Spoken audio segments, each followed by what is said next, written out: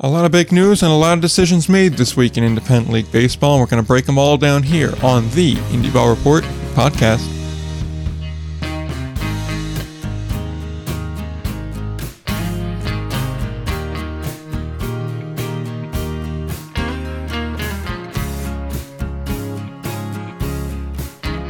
We're back again to talk about everything and anything Independent League Baseball. And in case you have been keeping tabs on what's happening, it's been an exciting past 8 days, but only 7 since we released the show.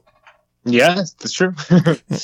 We have a good interview this week. Obviously, we have some news coming from everyone's favorite league, the Atlantic League. We have some more news coming out of the American Association, and we obviously have Frontier League news. So it's a hard place to pick where to start, but normally we like to start with interviews. So I suppose we'll start there with our interview with the Deputy Commissioner of the Frontier League, Steve Talsler.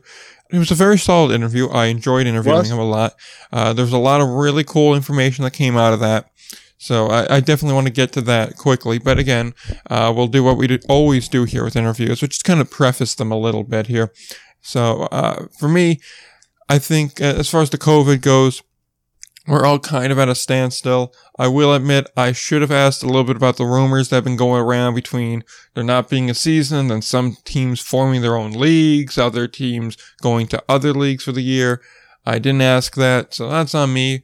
But at the same time, there was a lot of other good information, particularly about, I think, the future of the Frontier League. Yeah, absolutely. I mean, specifically in regard to expansion, I thought he gave you a lot. And, thinking about, one site that I've talked about at length on the show that I really think is a good future site for an independent league team, particularly Frontier League in Old Orchard Beach. He kind of talked about some of the things that I've talked about in terms of tourism, and specifically, he made a more specific point of French Canadian tourism, which is already comfortable with the brand and the region, and all comfortable with the Frontier League, former Can-Am League teams. So it makes a lot of sense to me that he did that. So yeah, I mean, we'll talk about, obviously, more about that in particular later, but he makes a lot of really interesting points, I think, just about expansion and about what you're going to hear in regard to the future of the Frontier League. Yeah, the brand recognition was a huge piece of wanting to go to Old Orchard Beach, as you'll hear in the interview. We also talked about another market too. I didn't realize, but they were very close to having them in for this year, and it just didn't quite materialize. So I would imagine they're going to be in either next year if this COVID situation starts to temper down, or perhaps even the year after. So I am very curious. He lays out 4 major points for expansion, and they all make a lot of sense. It's what you expect here. And it'll be interesting to see where they go in regards to that. But yeah, he lays everything out very methodically. I think it's very easy to follow. It was a very good interview, and there's a lot of information to take away from it. So we'll stop discussing it, and we'll just get right into it. So here's our interview with the Deputy Commissioner of the Frontier League, Steve Talsler. All right, we're back again, and we have another interview this week. It's an interview I've been looking forward to for quite some time. You'll best know him with his work with the Frontier League. We now welcome to the show the Deputy Commissioner of the Frontier League, Steve Talsler. How's it going today? It's sunny, and I'm not playing baseball, so I'm glad that it's great and sunny, but I'm disappointed I'm not at a ballpark. I mean, I think we all can agree with that sentiment. I mean, it's better than when it's raining, but like you said, if we were at a ballpark, we'd all be a lot happier now. But yep. I think that kind of leads us into the first line of questioning that I got here. How soon before we do get back into a ballpark? I have no idea. All right. I mean, we want to get back. We're ready to get back.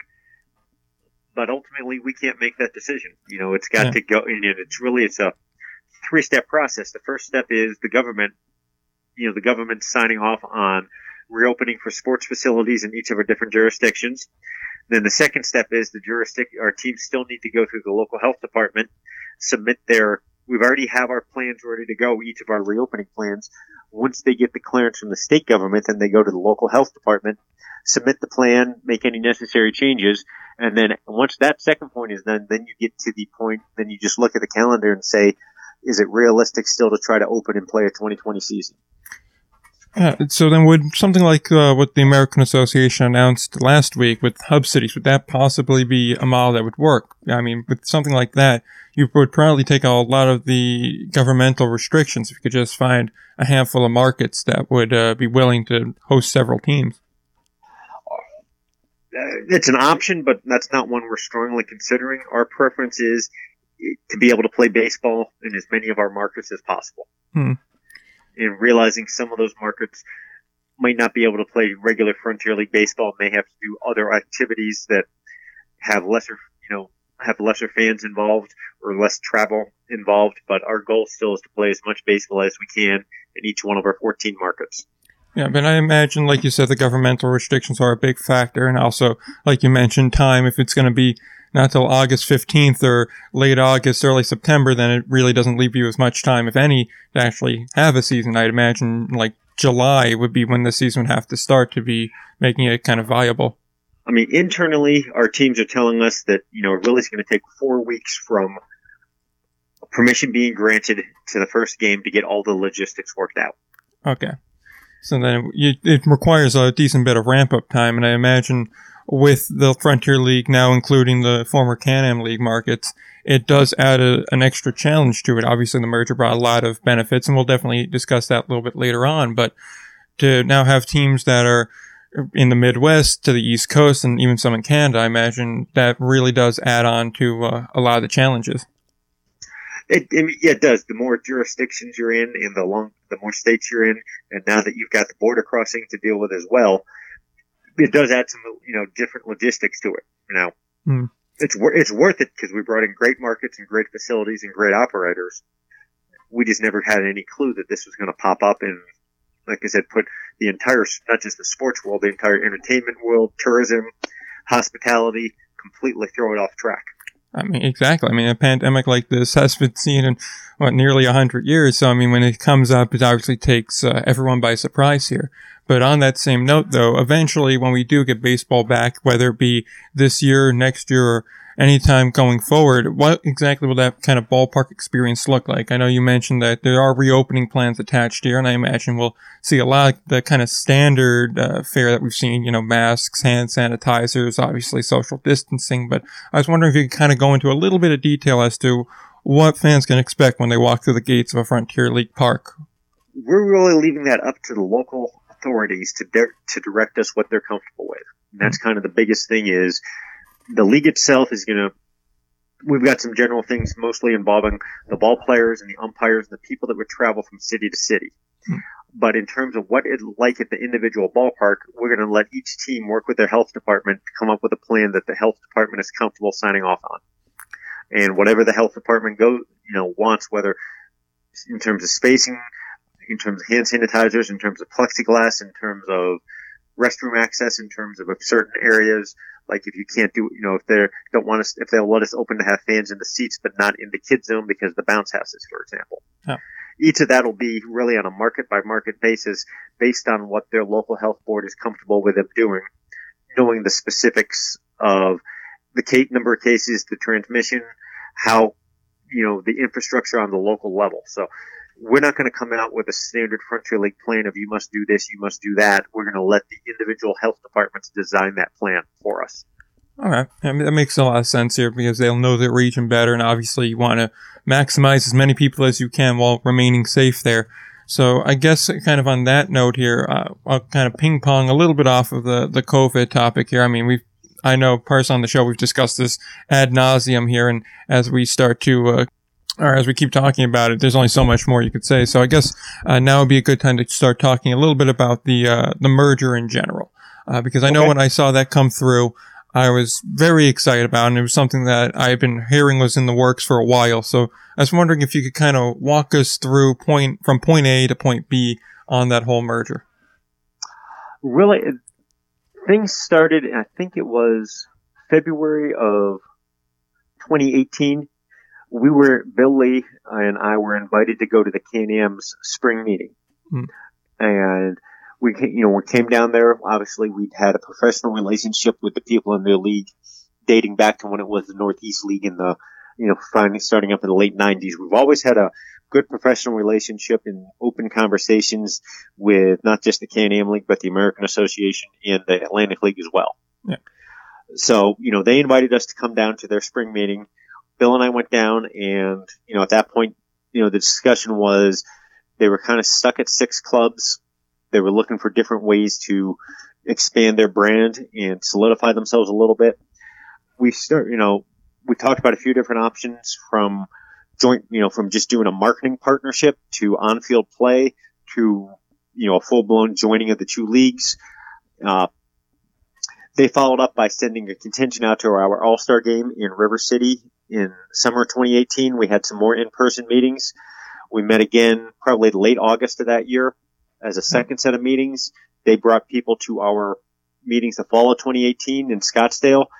Probably the biggest thing that came out of that is we agreed we would start with a joint All-Star game to give our people the chance to see each other and to give the Frontier League teams to see the Can-Am League operation in action. Yeah. After they came out to our All-Star game in 2018, and the Can-Am League had not done an All-Star game on its own for a while, yeah. They got to see one of our ballparks. They got to meet some of our ownership groups, meet our general managers that were on site at the event.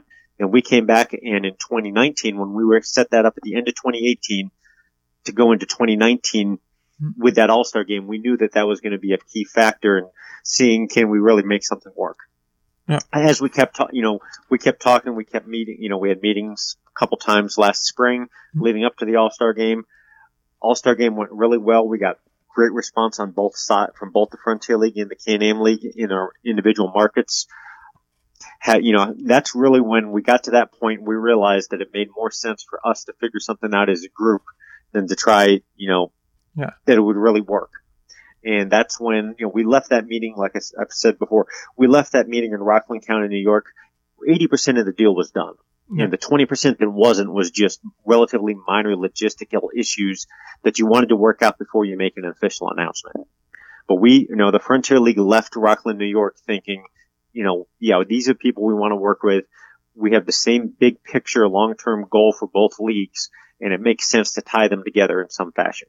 Personally, I was there at that All-Star game, and there was an atmosphere around that game that I hadn't seen in a while. I mean, obviously, I frequent Can-Am games, so when they did exist, I frequent them quite often, but that game specifically did have that kind of atmosphere, and I definitely see how that kind of a partnership has benefited certainly the Frontier League and also those 6 Can-Am League teams. So I'm just kind of curious if there's been any sort of, obviously it's only been a handful of months here, but if there's been any sort of difficulty kind of blending the 2 leagues together into one entity. Really, no, there hasn't been. It's gone incredibly smoothly. We were on the same page in pretty much all the big picture issues, and that was the key. And we both decided we were not going to let the relatively minor issues get, stop an agreement that was going to be beneficial for both people. So, we agreed that the Can-Am League teams would be joining the Frontier League. They were extended invitations. They joined the Frontier League. The term we used is they merged into the Frontier League. Yep. But then once they became members of the Frontier League, they would be full-blown members and have the same rights as any other member in the Frontier League. And then at that point, that's when we would determine if we were going to adjust any of the playing rules or the regulations to try and take the Frontier League model and the Can-Am League model and see if there was a fit in the middle that would meet both of our objectives in the first few years until we had a better idea how things would go in the future. And I imagine one of those kind of adaptations from the Can-Am League was the additional veteran slots there. Correct. Yes, especially with the teams in Quebec and Three Rivers, because that's where really it's most important because of the Canadian baseball and the number of named players they were able to get to keep playing, because there are less opportunities for Canadians to play than there are American citizens to play, and that's really what the main factor was doing more veteran players was allow those Canadian teams to keep their named players who were local to the area, because it's much more difficult to find a player from Quebec than it is to find a player in St. Louis.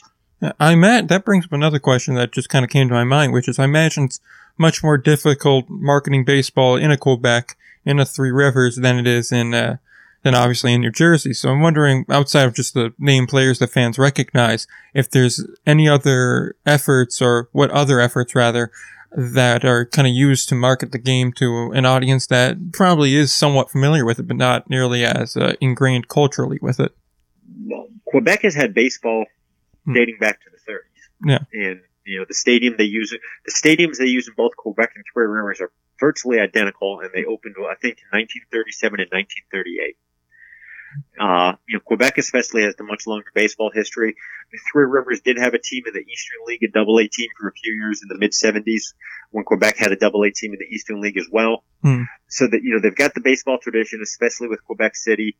Still saw, when I was up there in the fall, still saw some Montreal Expos memorabilia. They were very proud of, having the Expos, and would like to be able to at some point get Major League Baseball back in the province. But they actually do have a very strong baseball culture up there, and both those teams have very solid followings as well. That's a little, I don't want to say it's surprising, because it shouldn't be, obviously, like you said, with the history of it, but it's not exactly the first thing that comes to mind when you think of minor league baseball in general. You wouldn't think Canadian markets, but I suppose I'm wrong on that front. But so then I'll kind of shift a little bit while maintaining on the same topic here, which is it's no real surprise that, or not that much surprising that expansion is something that gets tossed around a lot, especially in conjunction with the Frontier League. And obviously now with the pandemic, I imagine those plans have been tempered. But I am curious to know, what, in your mind, what is the definition of a Frontier League market? What goes into having a successful team in a successful city for the Frontier League? You really have four different things we need to examine to determine if a club is going to be a long-term success in the Frontier League. The first one is the market size. The market in terms of the population base, the corporate advertising base, what competition you have in the market. And we've had great success in metropolitan markets where we're just outside of Cincinnati and Cleveland and Pittsburgh and St. Louis. But we've also had great success in your more traditional markets like in Marion, Illinois, or in Evansville, Indiana. So, just pure population isn't going to say yes or no, but you've got to look at the other factors as well in terms of what the competition is. If you've got a smaller population base, but you're your own media market, as Evansville and Marion are, that that makes a big shift in terms of not having the 1 million plus people that a Windy City team can draw from. Yeah. The second one is one of the big keys is there a suitable facility? You've got to have a facility that can attract the fans, the number of fans that we need to make it worthwhile from a business standpoint. 3,000 to 4,000 capacity, with the suites in the berm areas and the entertainment options that people expect from professional baseball and minor league baseball these days. The third one is having a committed ownership group that understands what they're getting into and understands it's a long-term investment, and it's not the type of business you're going to be successful if you acquire a team with the goal of flipping it after a year. Yeah. Our successful teams have a 5 to 10 year long-term picture, and that's how they view aspects. And then the fourth thing is, who's the day-to-day management that are going to be responsible for implementing all of the details of the operation and, ultimately the point of contact for all the fans. So it's those four items that we look at as a group to determine if a market and if a situation is a good fit for us. Yeah. And so it more or less goes into, just from what I gather here, is that there's a group of people that want to have baseball in their area, and then there's a quality facility and a quality ownership group that puts the right people into place. Exactly. And then you also have to hire the right staff to manage it on a day-to-day basis. Yep. So then I know before the merger happened, we heard rumors of Old Orchard Beach looking into getting a team, and obviously Ottawa always exists. They were in the Can-Am last year and then didn't make the jump this year, and then there's been rumors swirling around, and I don't expect you to name names on that, but would markets like that be something of interest? Definitely. Ottawa we were ready to go forward with Ottawa involved. It was just a situation where the lease had expired and a new lease had not been signed yet, and we reached the point where we needed to make a schedule and make an announcement. Yeah.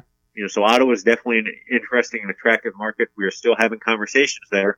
Yeah. The holdup was there was no one that had access. The people that were interested didn't have access to the ballpark in terms of a signed lease. And without a lease, you can't play a ball game. Yeah.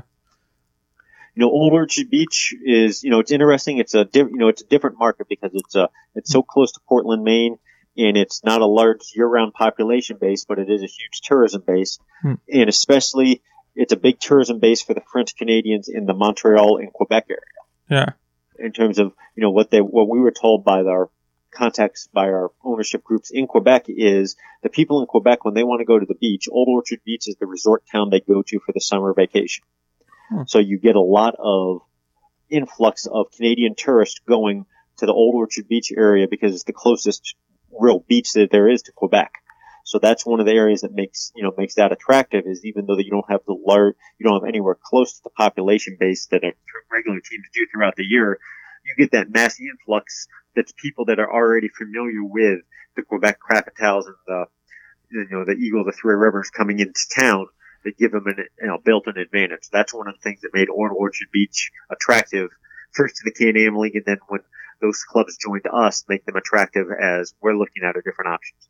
Yeah, I mean, obviously having a solid brand identity is something that's very important there, and I imagine that there's a handful of other markets that you're looking at that none of us have an inkling yet at, or there isn't enough out on. So I suppose I'll leave the expansion talk there too. Plus, with the COVID pressing, that's a whole nother ball of wax too. That complicates things as well. And with that, I'm just going to kind of talk a little generally about the history of the Frontier League. Obviously, starting in 1993, they've been pretty much the stalwart league. I believe they're now the oldest remaining league in independent league baseball. So I'm just kind of curious to know what goes into that kind of success. We've obviously discussed about what makes a good market, what makes a good ownership group, what's necessary for, success of a team and everything like that. But just how do you maintain the success of a league in 4 decades now? Exactly. Ultimately, it's the people involved. It's having dedicated people, not just team employees, but dedicated fan bases, dedicated governments, dedicated seasonal workers, people that are just, excited by and enjoy and believe in the product, is what has allowed us to succeed for 27 plus years now.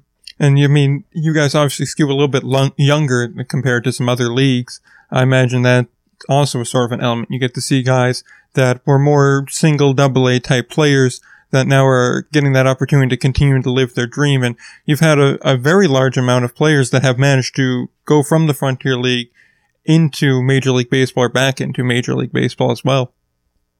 Yeah, we haven't. That's kind of the niche we established at the beginning when we first formed. We established as the niche for the younger ball player who either got overlooked in the MLB draft or only had a short amount of time in an organization and was looking to showcase himself to the 29 other teams that had bypassed on him, or 29 other teams that did not sign him to begin with because he was chosen by the draft by the 30th. Yeah. And, that's kind of the market angle we've been able to capture and have been able to promote and work with on the baseball player side. And, very happy with the way that's worked out for us. We've got our niche and we like our niche, and, we hope to keep being able to go forward with it once the conditions allow us to take the field again. Yep. And so I know you're very busy and I don't want to take up too much more of your time. So with that, I'm just going to, got 2 more questions for you before you go. And the first thing is, for fans of teams in Can-Am League markets, what can they now expect to see from the Frontier League? Fans that aren't used to Frontier League baseball, what are going to be some of the positives, the differences that they're going to go, I really enjoy this? What can they expect to see out of Frontier League baseball whenever they manage to take the field again? I mean, honestly, from the fans' perspective, you're not going to see a lot of difference. We've got, the things they're used to. You're still going to have the mascots. You're still going to have the in-game promotions. You're still going to have fireworks. You're still going to have, the different food offerings in the group, the ability to do group outings. From general fan perspective, you're going to see the same thing you had seen. You're just going to be able to see a new batch of clubs, a new batch of markets coming in. And as you follow the team, the people that follow the team when they're out of town are going to be able to see them playing in different geographic regions and different stadiums. Okay. And then just the one final thing I have, because I know when the merger first went down, and there was one issue that came up in my mind, which we're still, I think, at a bypass at, which is now we have a league that has 2 teams with the same name. So yep. Which of those teams is the true minors? Is it Southern Illinois or is it Sussex County? Whoever wins more games when they go head to head. That's the best answer you could give there. So with that said, I'm going to give you the floor now to say anything you want to say. If we didn't cover a topic that you wanted to get to, if there's anything you want to summarize, anything really at all you want to say, now's the time to do that. I mean, I guess the biggest message to the people listening, to our players and to our fan base is we want to play baseball. But at the same point, we know we need to do it when it's safe. And when the health departments and the governments say that it's safe to be able to have people together in a group setting. So we're working on it. We speak weekly with our ownership groups. We speak weekly with our general managers to give them an update. We speak weekly with the Atlantic League and the American Association offices on a joint call, just trying to plan and figure out what's going on, where, see the different geographic regions when we think what's going to open up, compare notes. We were aware of the American Association pod plan when they first came up to it. They presented to us of here's something we're looking at. Don't know if it would fit your model, but when we were in states like North Dakota and South Dakota that have much smaller caseloads than in Illinois or in Ohio have, it worked for them. So we've been having ongoing communications. We're doing whatever we can. We definitely want to play in 2020, but we also realize ultimately that's not going to be our decision. That it's going to be up to the governments and up to the health departments to make sure that when we do play, if we play, when we play, that we do so in a manner that's safe for everybody involved, from the employees to the fans, to the ball players, to the community as a general. So our goal is to play. We're doing whatever we're doing and we can, but we're also being respectful that, ultimately baseball is a real minor part of this entire situation going on. And it's not for us to divert resources from more pressing people and more pressing, at-risk population bases just to be able to take care of some ball players. All right. Well said. Thank you for coming on the show. I do appreciate you taking the time out of your day, with such busy times and pressing issues on there. I do appreciate it. Thank you very much.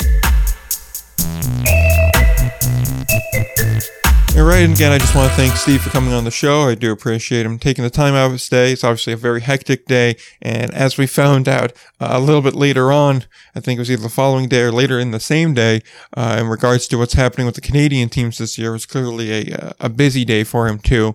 So I do appreciate taking the about 25 minutes or so to do the interview. So that's greatly appreciated. And again, as with every one of our guests, they're always welcome back on the show whenever they'd like. But with that said, I think we should probably start at the beginning and work our way through this whole interview.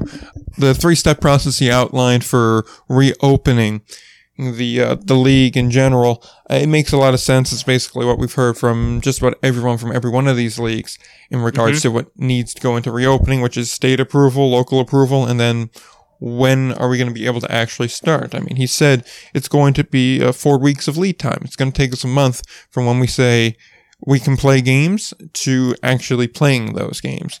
So you have to imagine we're going to get an answer, I'd imagine, on Monday. Monday's like the day in my mind, from what I've heard with rumors and various things, that announcement's either going to come yesterday, meaning Friday, or on Monday, or at least at the very latest, the beginning part of next week. Because if you think about it, it's going to be end of July by the time they get games going again.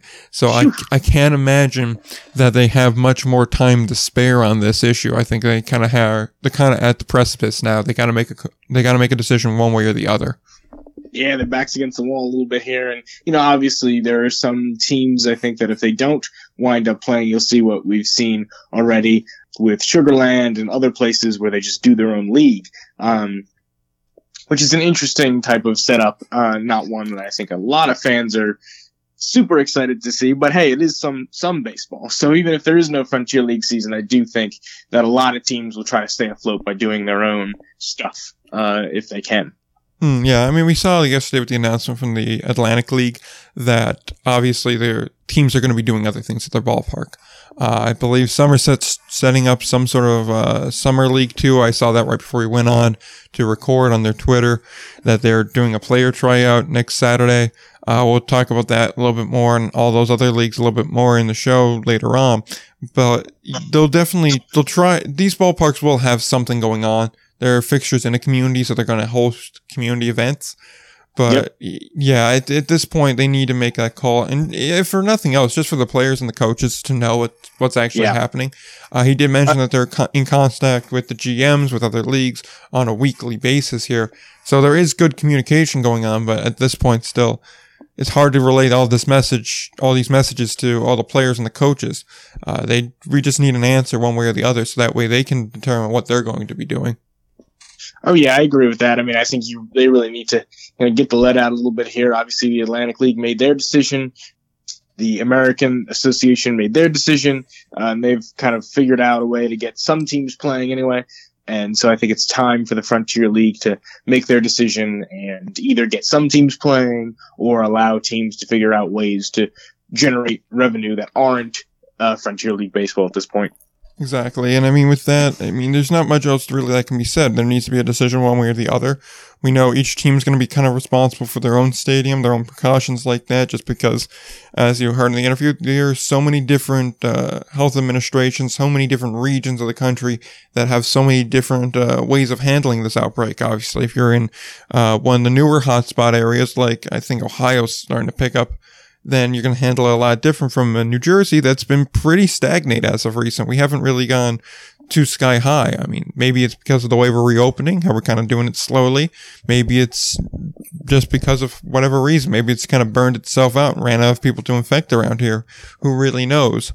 But either way, it's going to be it's a lot different from a New Jersey or Rockland to Lake Erie or Florence, I mean, around here, the numbers are low and have been low, going on, last couple of months. Really, May and June have been quite low in terms and continuing to go down for the most part. Some day-to-day fluctuation, but as an overall trend, I think, we're really continuing to be on the decline, which is something that, we can attribute to 1,000 different things, maybe just because we already had, our peak of 4,000 cases a day back in or whatever it was, March and April. So, obviously there's been a lot going on here that seems to be trending in a better direction than maybe some other places in the country that are seeing second hotspots or really only their first hotspot.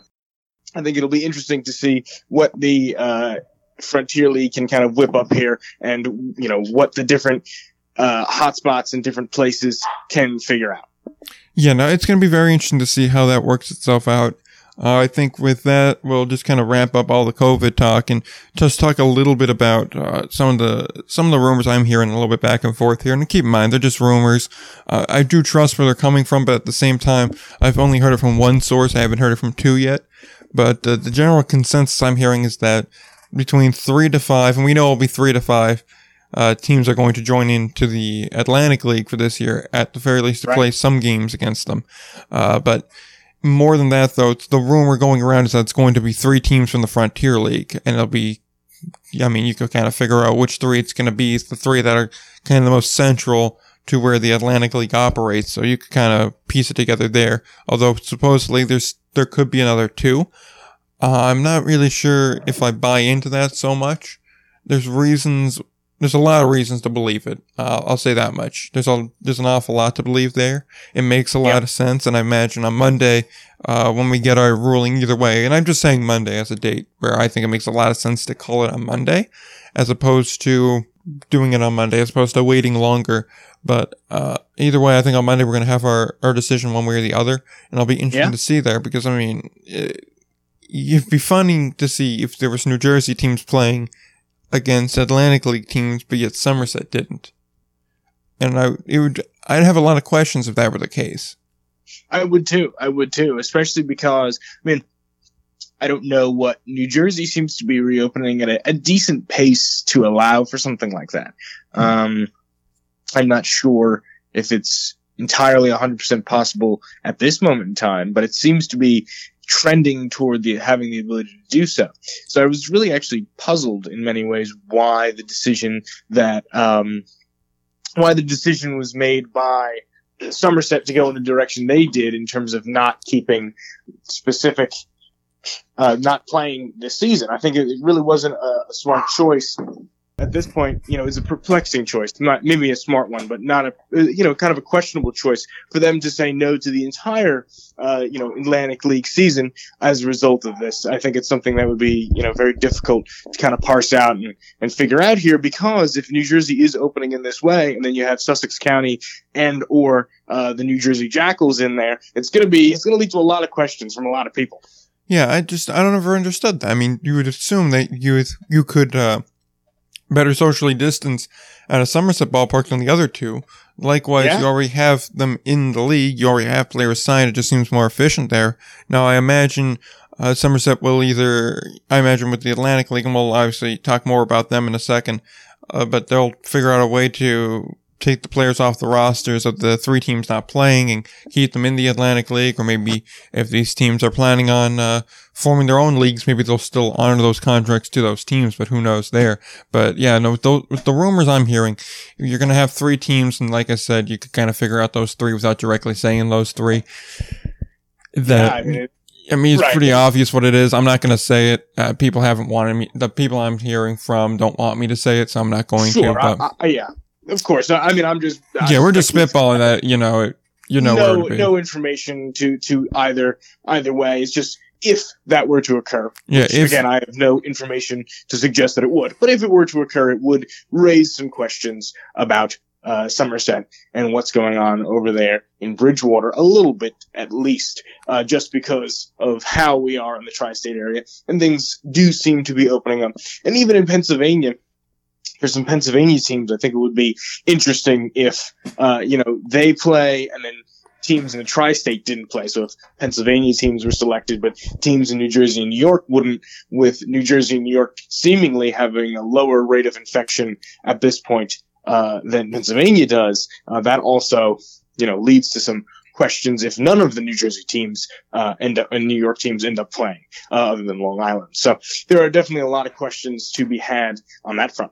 Exactly. That's going to be a whole ball of wax to figure out here, but just going to go back now to the actual interview itself here, where the only thing that the league really said was going to mandate in regards to COVID, and I'll wrap up the COVID talk for the time being now, was just saying we're going to manage the players and the umpires, really. That's all we really are going to put restrictions down for, or guidelines down for. Everybody else, they know their situation better than we do.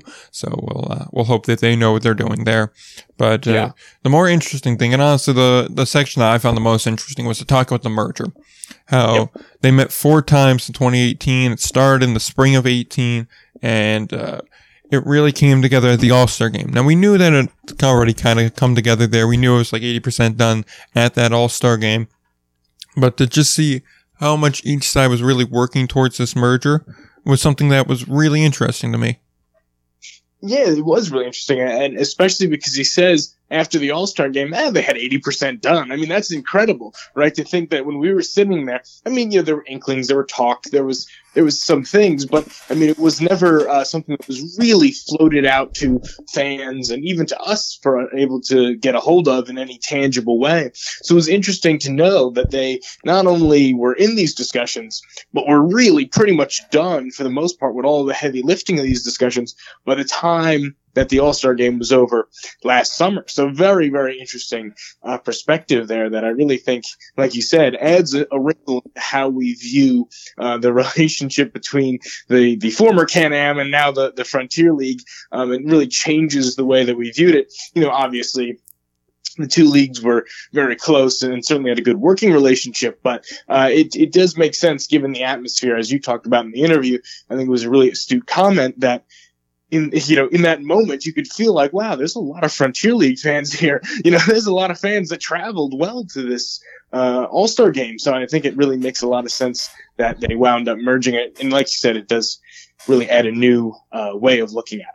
Yeah, really, when I know at the end of the interview I had mentioned, what can you expect to see different here? And he's like, look, it's basically going to be the same product.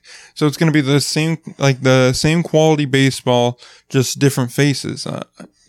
That's something that is incredible to add on there. You're going to get this variety that a lot of these Can-Am markets really haven't seen in a long time. We're used to the same 5 teams rotating through here, and it just never really could work like that. I mean, it always felt odd that you had 2/3 of the league making the postseason, and while yes, some years some teams deserved it, it always felt like at least only go with 3, at least give one person a bye.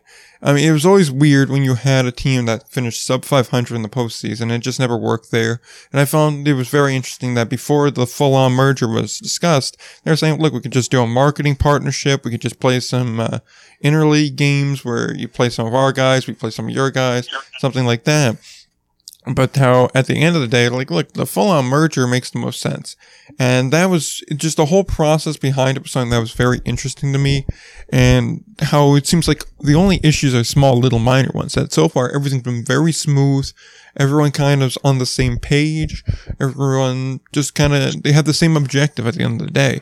And just to make those kind of concessions back and forth to say, okay, we're going to join the league. All right, we'll amend our kind of roster rules a little bit here to kind of help you guys out here. And I thought when Steve started talking about the Canadian markets was something that was very interesting to me personally. Yeah, absolutely. It was really interesting talking about the Canadian markets, and also what was very interesting, and I think it kind of echoes your point, is that, he's talking about kind of how not only the product isn't going to change, but it's going to, like you said, for the Can-Am League, this is a huge jump in terms of being able to see all these new teams come in, and for fans, it's going to be a real treat.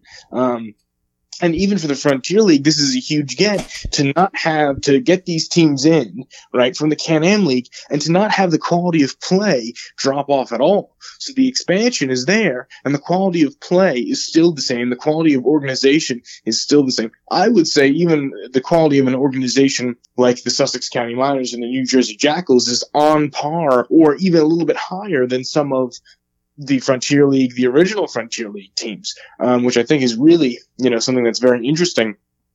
Maybe not in terms of attendance and things, but certainly just in terms of organizational structure. There's a lot of really good organizations that are coming into the Can-Am League, Quebec, obviously, and others that, really have a nice history. So it was a great boost for both leagues. And I think, to kind of tie back into the point I think you're about to make, that those French teams really did, add something. And he highlighted that, I think.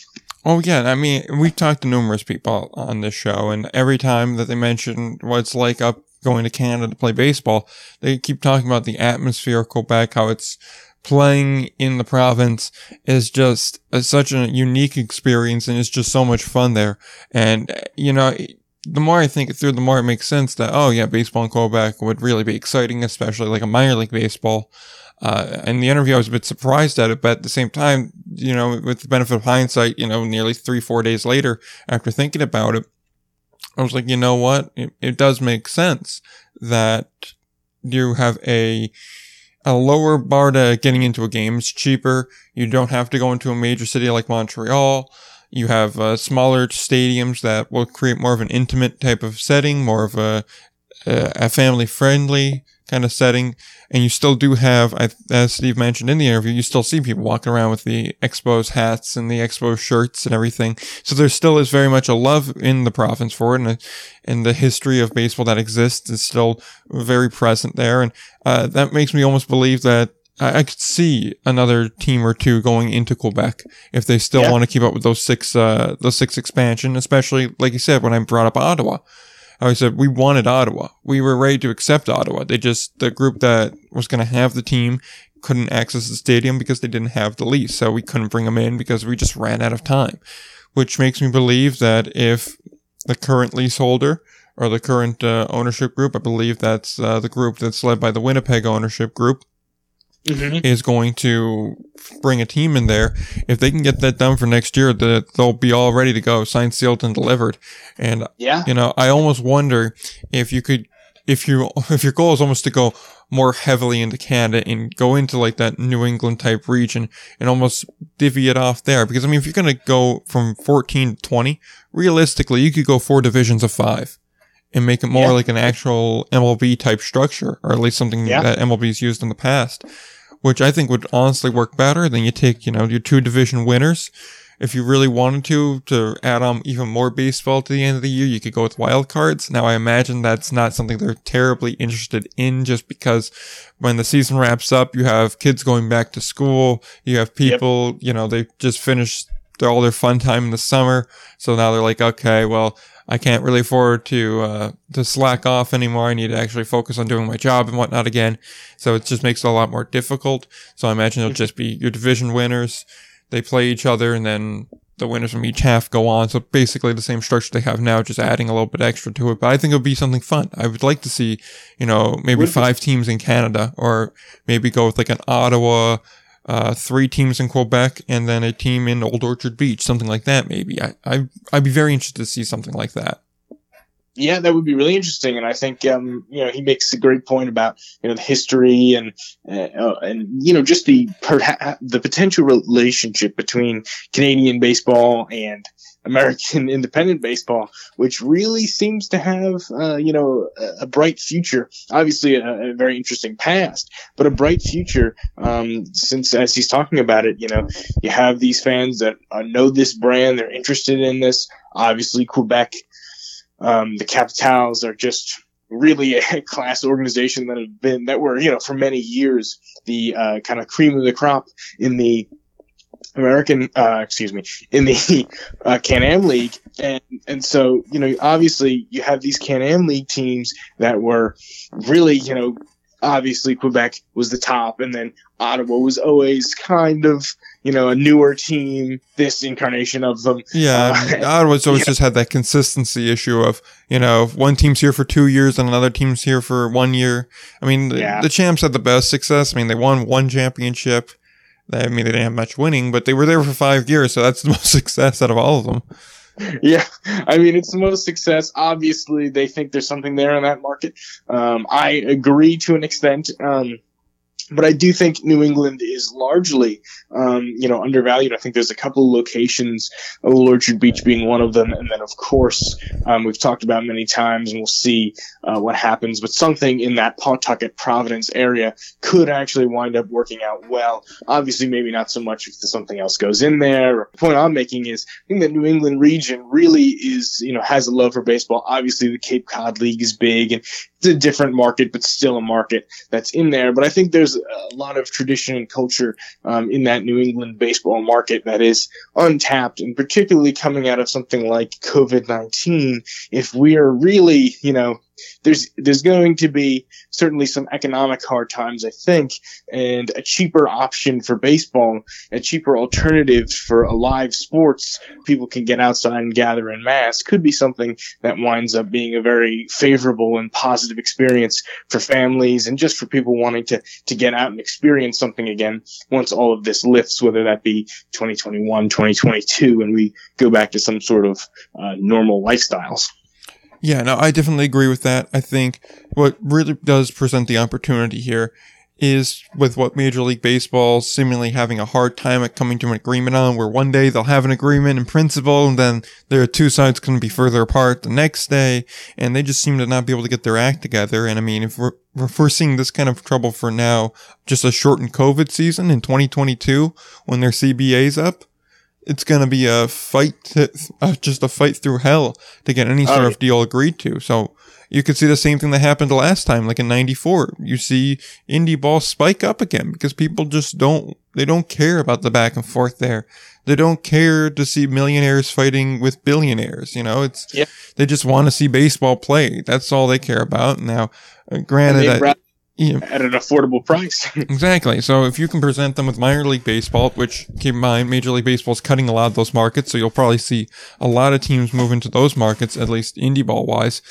Yeah. You could definitely see that kind of resurgence. And obviously with New England, there is the challenge of you have these collegiate leagues. You mentioned the Cape Cod League, but there's also the Future Collegiate League. I believe there's also a New York State League 1, too, that makes things more difficult once you start to get up around there. So there are markets, though, that are there. You mentioned Pawtucket, Old Orchard Beach. I'm sure there's one or two in Connecticut that could make a lot of sense, especially if I think Norwich was on the chopping block, too, I saw a while back. Maybe they've been saved, maybe they haven't been, but Norwich would definitely be a market I'd like to add if I was a Frontier League or a similar league. There's a lot of options that you could really see this boom with, and I'm very curious to see how it goes over the next 2 years. Because like you said, coming out of the COVID pandemic here, obviously this year's going to be really touch and go for everybody. Yeah, nobody's going to come out of this all well-to-do. It's going to be real rough. Next year, you're going to not really see normal baseball in the sense where it's like it was in 2019. You're still going to see restrictions. It probably won't be nearly as bad. Obviously, it depends on when a second wave comes through and how bad it hits. Obviously, there's a lot of factors that go into that, and if there's a vaccine or not, also factors in heavily to this too. But yeah, no, it will be very interesting to see there, because come 2022, everything should be back to normal the way it was in 2019, barring some sort of major development here. So if you're going to have Major League Baseball on strike, or you're going to have the game just so altered beyond recognition that a lot of traditionalists or purists just are disgusted at it, or you're going to see MILB teams cut left and right. Well, indie ball is certainly there. It's going to be baseball that you're used to. It doesn't have anything really that crazy here. I mean, what's the craziest thing? The Atlantic League's rule deal? I mean, yeah, I'd say that if you see a Frontier League game, the craziest thing is just the standard minor league rule about extra innings start with a runner on second. That's about it. Yeah, about it. Yeah, no, I mean, I think, and the other thing that I think that could really help them is, yes, the CBA is a huge point. I mean, I think you could see that 1994 effect really take place just because of all of the, everything seems to be snowballing in a way that independent league baseball is really, for the teams that can get through this hard time, really, they're, he was talking about how the best teams, the best ownership groups have 5 and 10 year plans, not 2-year plans or 1-year plan. Yep. And I think the 5-year outlook for independent league baseball is quite good. Obviously my predictions are usually not that great, so I won't prognosticate too much, but what I will say is that, if I was someone looking to buy into an indie ball team right now, this would be the time to buy low, because I think in the next few years, there's certainly a possibility that indie ball will get some kind of a resurgence. And I mean, it's been going good for steady for a few years now, but the numbers had been declining and things like that. But I think the shot in the arm of wanting to get back in 2022, you could really see a couple of things merging together. The shot in the arm of wanting to get back to normal from some people, and then of course, the shot in the arm of not having Major League Baseball being played, the possibility of that could really make people do that. And then again, maybe not being totally financially recovered from the COVID, recession. And so it could make people again look for those more, a little bit less expensive. A $14 ticket to go see the Sussex County Miners is a heck of a lot cheaper than a $150 ticket to go sit in the bleachers in Yankee Stadium. Exactly, and it's much easier for a lot of people to go to Sussex than it is to go to the Bronx. It's just the way that is, and yeah, there's going to be a lot of forces all coming together, and it really just comes down to if you can survive the next, I'd say 18 months, then you're fine. You should be good. Yeah. Now, obviously, again, there's a lot of factors that go into that, but it'll be very interesting to see how everything turns out there. So, with that said, I think we've just about touched on everything in the interview. You mentioned what goes into being a successful league, and it's just the dedication from a lot of people, and you do see that really on every level that you see the success and how it works. And if it's been around since 1993, you survived the 90s, you survived the 2000s, you survived the 2010s, and now you're into the 2020s. I mean, you're in your 4th decade of operation now. That speaks for itself. So it'll be very interesting to see where the Frontier League goes from here. Yeah, the only other thing is, I'm surprised he didn't come down one way or the other. I wanted to know, is it Southern Illinois or Sussex that's the real Miners? Oh, I know. I'm surprised he didn't give those a non-answer. Exactly. That was a cop-out answer. I didn't like that. But I mean, like, come on, we need something definitive here. It's not like they're going to be able to play each other this year, or that's doubtful that's going to happen. That's right. More than likely, that series ain't going to happen, especially with the reduced travel. That's definitely going to be in effect, regardless of whether or not they play. So we're going to have to wait till 2021 to get an answer. I know it's very difficult. It can be very difficult. And we're not even going to get a real answer until they meet in a championship series. At that point, then we'll have an answer. Then we'll finally get an answer. Exactly. I think for cheap PR, they should put the name up for grabs. I think so too. No, I shouldn't do that. No, do that. Make it like the championship belt. The winner gets to keep it, and then they'll just alternate as they win. Have them play for like a pickaxe or something. Oh, there you go. I like that. The minor trophy. I like that. That sounds good. Exactly. Make it like in college football. You have all those different things, like the victory bell and whatnot, tiger rag, all that kind of thing. Mm-hmm. You have all those rivalries and whatnot. I think that could be fun. It'd be a fun little thing to do. You have a little ceremony at the end of the season-long series. Have them play like maybe a 4-game set against each other, home and away type thing. Alternate who's home and who's away. To end that series every other year. I think it could be a fun little thing to do, have a trophy presentation or whatever, it'd be fun. But yeah, hey, I think it'd be a lot of fun, and I think it's one of those things that adds tradition and, could really add some interest to those kind of games, and it'll be fun for players and coaches too. So yeah, that'll be fun. And I think those type of things will be really key, in my opinion, at least to making this new Frontier thing, as he talked about in the interview, really even gel a little bit more, even though he said it has gone smooth, which I was interested to hear about that, because, as much as those two leagues are so similar. We're so similar, the Can-Am League and the Frontier, they were so similar. You could see how there might be a little bit of friction, a little bit of rubbing there, but they really did a nice job, as he says, in kind of getting everything to gel together cohesively. So, I mean, really interesting to see once we start playing some games here, though. 100% there. So again, I thank Steve for coming on the show. I do appreciate his time. And again, he's always welcome on the program there. So, before we switch over to the Atlantic League talk, just one thing of real note here, that Quebec and Three Rivers, they are not playing in the Frontier League this year. This was something that they had an emergency meeting for on Wednesday. I believe it was then announced on Friday or Thursday. I can't recall at the present moment in time. I think it was Thursday that it was announced that, they're not playing. The border's just too tough to navigate. They're going to try to play some games against each other using Canadian players. So that'll be interesting to see if that happens. They did say they do intend to return for 2021, which seems to be a common thing we're seeing amongst a lot of teams here. Yeah, it's unfortunate we're not going to add the Canadian markets. We just talked about them for about 15 minutes or so. And it's definitely a sad result of this, but it was something that, to be fair, was kind of expected. The border was always going to be tough to negotiate. Even if it was open, there was going to be a quarantine period too. So it just wouldn't have been feasible to go 14 days without playing games and then do like a month and a half long road trip and then go back into Canada. It just really wasn't a feasible thing. Yeah, it wasn't feasible. It's better to, let those teams find other ways. Maybe they'll do an all Canada league or something and find other ways to, get themselves some revenue for this season. Who knows? Maybe they'll have they'll find a couple other stadiums in the province of Quebec, and maybe they'll get such great results there from that they'll be able to find a new market to go into for the Frontier League. Who knows? Maybe that'd be something. Look at you thinking ahead. Yeah, you always got to be thinking ahead in situations like these. Oh, yeah.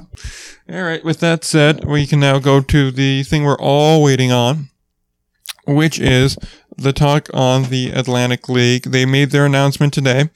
Not today, they made their announcement yesterday that they are intending to play this season. So, yay, Atlantic League baseball this season. They're going to we will have Atlantic League baseball. Thank God. Yes. They're going to play 70 games from mid-July through September. However, there's only going to be Long Island, Southern Maryland, and High Point involved in the league this year. So there's only going to be 3 teams there, which means we already knew Sugar Land was out, but they're out. York, Lancaster, and arguably the most surprising, Somerset. Each of those teams, though, have come up with different ways to use their stadiums and keep their fan bases and communities engaged and involved. We'll touch on Somerset's just because I know we do have a large Somerset fan base that listens. They're probably the largest fan base out of everyone that listens. If not, they're certainly up there. So we'll touch on them, but everybody else's plans, they're listed in the press release, which is in our show notes, or you could just go right onto that team's website that you're curious about. Just about every team put up their plan, so you can take a look at that. But so they're going to just have 3 teams there, plus the rumored addition of 3 to 5 teams that are supposedly coming from the Frontier League, but until the Frontier League makes an announcement one way or the other, we don't know that yet. Although it would be very interesting to see that. And Lancaster and York, they also are trying to keep their War of the Roses going. So they may manage to play a game or a few games against each other just to keep that series alive and keep that kind of rivalry going. But that obviously depends whether or not they can have a sustainable number of fans in the ballpark. Right. And that really is the question. And, obviously I talked about it a little bit earlier in the show. Pennsylvania, hard. Their growth rate still kind of going up a little bit, or even if it's going down, it's not going down quite as precipitously at my last count anyway as New Jersey and New York were. And I think the issue there becomes, again, how many people can safely be in the ballpark. Hopefully quite a few, but we don't know. And clearly with them not playing, that limits the Frontier League options out of some of those Pennsylvania teams in the Frontier League. Yeah, and it's very difficult to. Well, I think it's only just the one. I think it's only Washington. Right. It's Washington. Yeah, it's the Wild thing. Yeah. Yeah. Mm-hmm. Yeah. Which I've heard rumors about them individually. They're doing something else, but I can't really say what that is. But I heard some rumors about something they're up to. But they'll announce that, I imagine, when the Frontier League makes their announcement. It'll be very interesting to see everything that's been behind the scenes once we get that announcement going. But it definitely does make things more difficult there. It's gonna be interesting to see how these teams are able to play. I mean, it's not like they pick 3 teams that are very close together. I mean, you got Long Island, then you got like the middle one in Southern Maryland, and then you got the one that's now the furthest southern one on the East Coast, at least, in High Point. So it's not exactly like it's going to be easy to pull that here. And I'm going to be very interested to see how this schedule works out. I mean, 70 games, so it's going to be 35 and 35. I'm not sure how they're gonna manage it personally.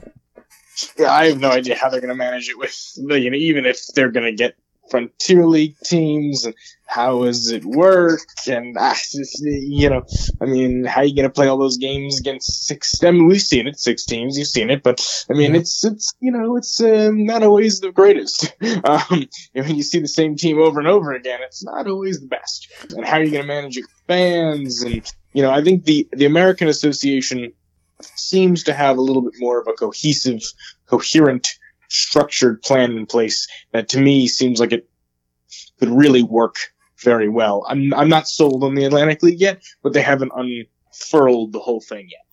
Yeah, I mean, the Atlantic League, just from what they are and how successful they've been, has earned my trust in whatever plan they go with. But at the same time, I am a bit concerned about how everything's going to fit together. Now, we know there are very, very, very, very intelligent people and competent people that put together these plans, and 100%. We know everything about that. That's not the issue. The issue just is it's just putting it all together, and honestly, for me, it's the travel. If it was just like the 2 Pennsylvania teams and Somerset and Long Island, I'd be like, okay, I could see that. Even in Southern Maryland, it's just when it's Southern Maryland, Long Island, and High Point, and even if you did pick the 3 most likely Frontier League teams to toss in there, it's still, you gotta travel pretty far, and there's hotel stays, and then you gotta keep players isolated, and we've discussed before. You're not dealing with hub cities, you know what I mean? You're not using hub cities, you're dealing with a lot of travel, like you're saying, and I just think there's a lot of variables in more so. You shouldn't say that I like the plan better or it's more well thought out. It's not. It's just that the American Association plan has less variables, I think, to it. Yeah, I see exactly what you're saying. It's a lot more controlled. There's a less risk there, but it's something about it that's holding me up here. Now, I'm excited to get baseball. I want to see baseball back, but it's just, I do wonder what happens if you have an outbreak of COVID in a hotel and the whole team's taken out of commission because they can't be out of playing for 2 weeks. The season's done for that team at that point. Yeah. And if they played while they were infected against another team, do you have to quarantine that team? Do you just test them all immediately? Is testing them all immediately a financially viable thing? Like, that's something that's a very, very pressing question here. So plus, how quickly can you get those results back? And how accurate are those results? If you get them back in 20 minutes, but they have a 20% success rate, well, then they're not worth anything. If it takes 5 days to get the results back, well, then that's just about as good as not testing them to begin with. It's just there's a lot of issues there that I see with it. And at least with, like you said, the American Association, these are in areas that really haven't had outbreaks. And if they have, they've been fairly well contained. It's pretty minor. You're keeping them all in just mainly hub cities where it's all a pretty controlled environment. With this, it seems just like shortened season, business as usual, fewer teams, and we'll just go with health guidelines. So, right. And obviously that could work. Maybe we're at a point where that could work, but I think the issue is the infection rate across the country. Now, certainly in New Jersey and New York and Maryland, even, some of these states, they're going down, right? And so there's a couple of states where it's still going down, but like North Carolina, from my last look, was going up.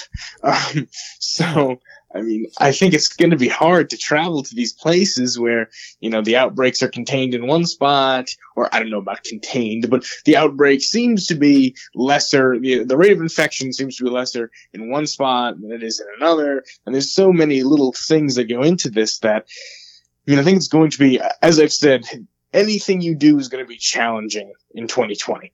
That's why part of the reason why I kind of, after the first couple of weeks of this, I really didn't think we'd get baseball at all.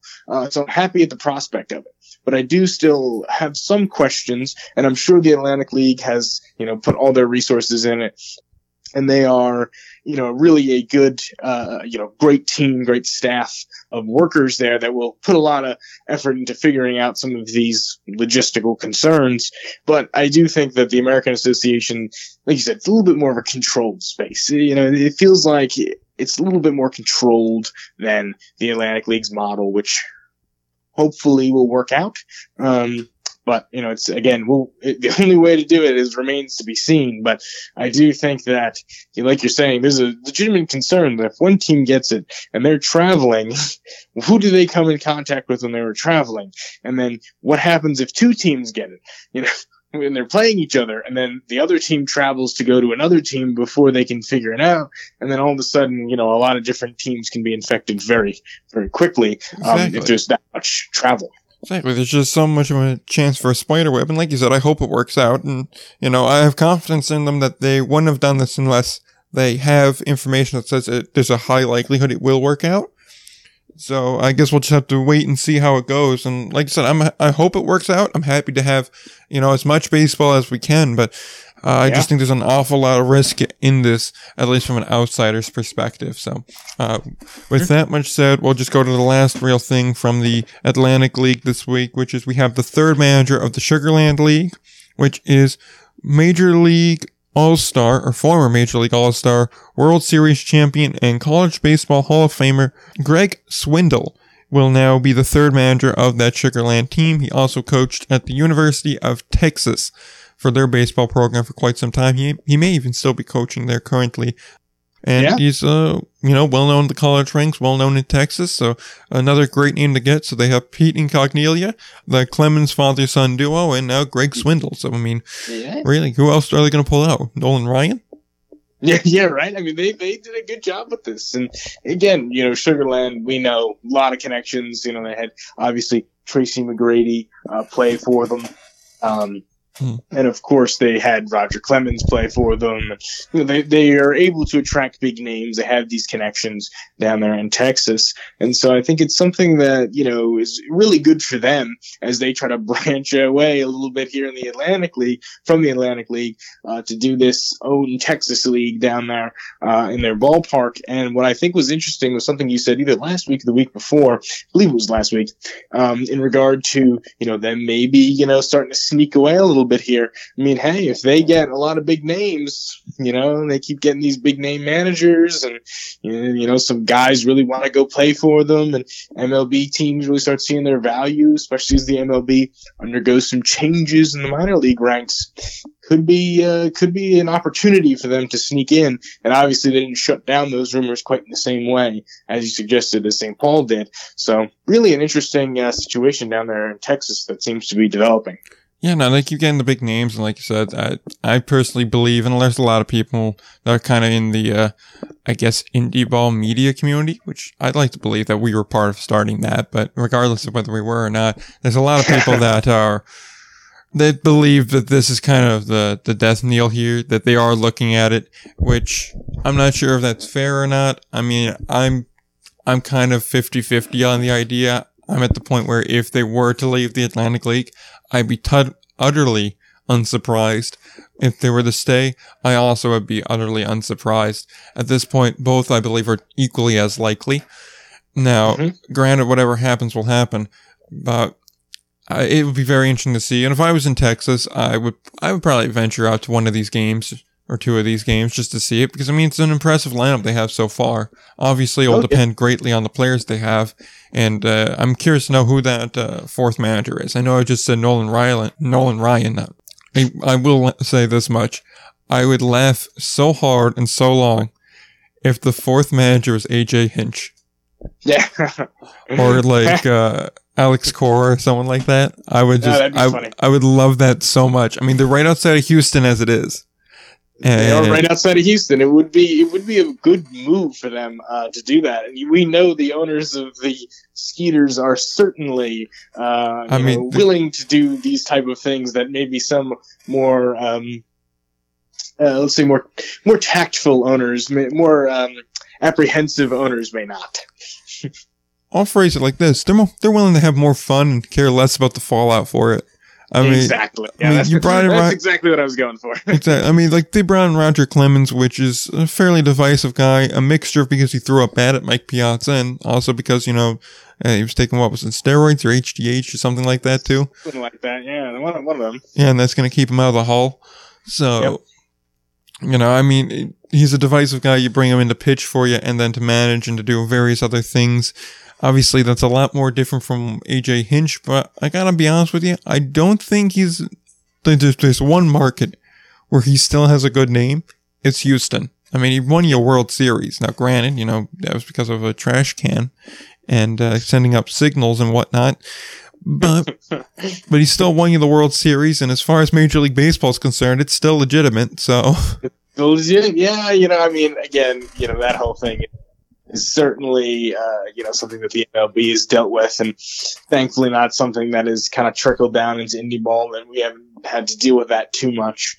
Those type of, certainly anything to that magnitude. So, I mean, I think it's one of those things where, it'd be fun to bring him in, and I think Houston, the community down there still would love to see him. I'm sure the Astros fans would still be very, very, most of the Astros fans, I think, would be very appreciative to have him there. And again, it would just be another thing to draw people to the ballpark during a time when I think it could be difficult to draw fans in Texas, particularly because of how we've seen the numbers go up in the last week or so. So I think it'll be difficult ultimately to get a lot of fans to these games. But maybe I could be wrong. Maybe Texas is, Texas, everything's bigger in Texas. You never know. Yep. So who knows? Yeah. But, we'll see what happens. Yep. But it would be fun if they did something like that. I hope they do. I mean, it'd be really fun. But regardless, we'll go to the American Association now. We'll hold off on the disposal draft for just a second, and we'll talk a little bit about the other news, which is like the first actual baseball news we've had in a very, very long time. At least when I tweeted out and the Swindle news came out. But the Fargo Moorhead Redhawks, one of the American Association teams that will be playing this year, have replaced their manager. Jim Bennett is out after 1 year.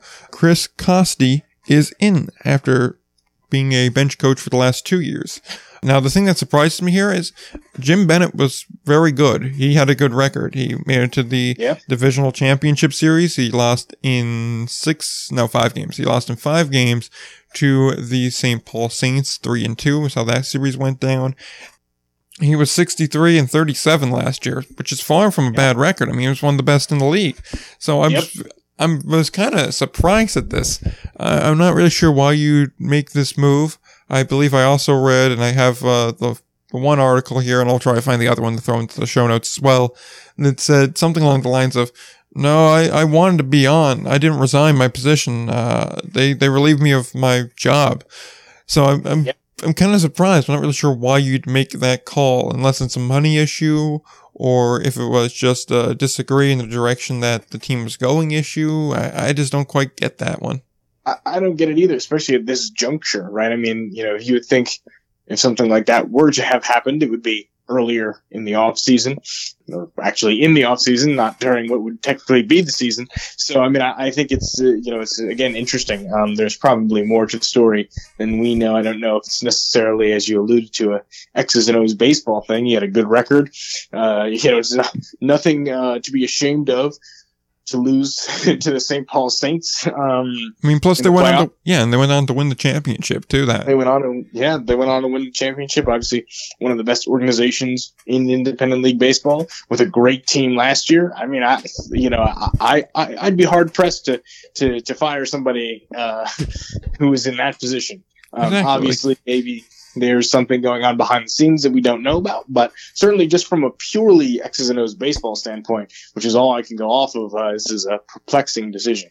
Yeah, I just don't get that one. It doesn't make any sense to me. Like you said, on the field, the results speak for themselves, and I don't understand why you'd make that move. Now, with that said, though, and Gastonia coming in next year, they're starting to shape up. They have a lot of good options to pick from as their next manager. Obviously, there's a bunch of guys that are in the Frontier League, in the American Association, that maybe they'd be willing to jump over to manage in North Carolina. Brand new ballpark, very nice setup, something that will be similar to High Point. Now, obviously, High Point put together one of the best, staffs possible. Frank Viola, Jamie Keefe, Billy Horn, that's pretty good right there. But I honestly, I'd be interested to see who they go with. I mean, Jim Bennett seems like a very strong candidate for that position. Good success. Yep. The level of competition isn't terribly dissimilar. As long as they can adapt to the rule changes, I don't see why you wouldn't take that job.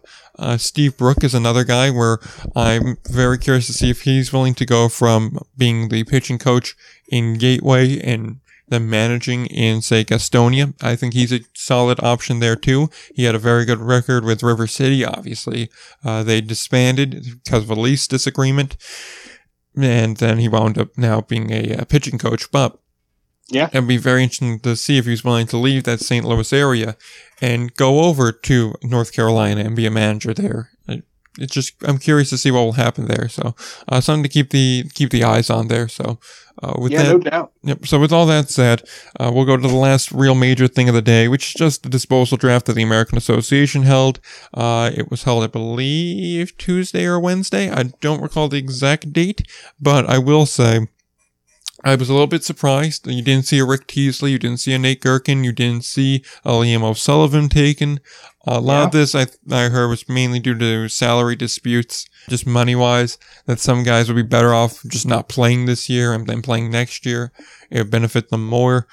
So I think that's a large part of it. Although I will say some of the picks have already been released from teams. If you check our Instagram feed, you can see who was and wasn't released, or just go to the team transaction pages. You'll see that too.